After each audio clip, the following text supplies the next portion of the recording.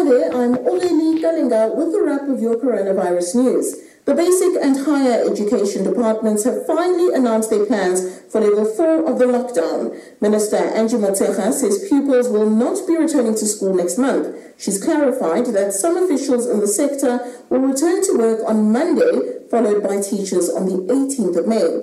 She says matrics and grade 7s are being prioritized and may be back in school in June, but there'll be no sharing of desks and no hugging. Pupils' hands will be sanitized and they'll be screened for high temperatures.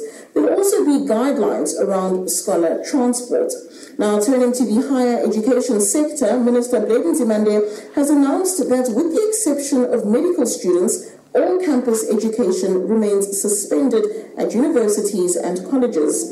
Everyone else will learn online, and government is appealing to students to register their cell phone numbers so they can benefit from data deals. The minister says the June-July holidays will fall away and a revised academic calendar will be published soon.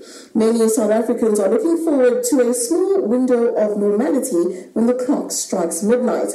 From morning jogs, returning to work, and finally eating takeaways, Level 4 also gives a once-off allowance to move between provinces. But with government's U-turn on the sale of cigarettes, curfews, and the continued restriction of movement, we must still stay home and avoid non-essential travel. For more on this and the pandemic, you can go to ewn.co.za/coronavirus.